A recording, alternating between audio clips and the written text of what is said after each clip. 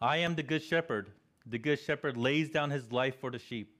He who is a hired hand and not a shepherd, who does not own the sheep, sees the wolf coming and leaves the sheep and flees, and the wolf snatches them and scatters them. He flees because he is a hired hand and cares nothing for the sheep. I am the good shepherd. I know my own, and my own know me. Just as the Father knows me, and I know the Father, and I lay down my life for the sheep.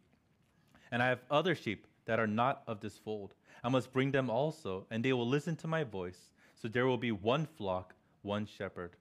For this reason, the Father loves me, because I lay down my life that I may take it up again. No one takes it from me, but I lay it down of my own accord.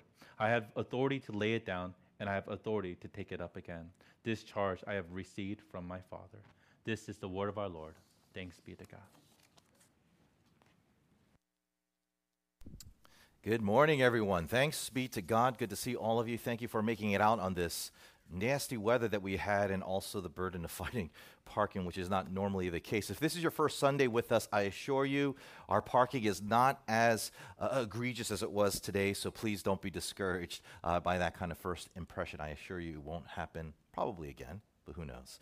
Would you join me in bowing your heads for prayer? Father, we ask that you would now bless our time together as we sit before your feet, asking for you to teach and empower us by your holy scriptures. Holy Spirit, only you can make the words that we are going to study come to life and bring transformation that we desperately need.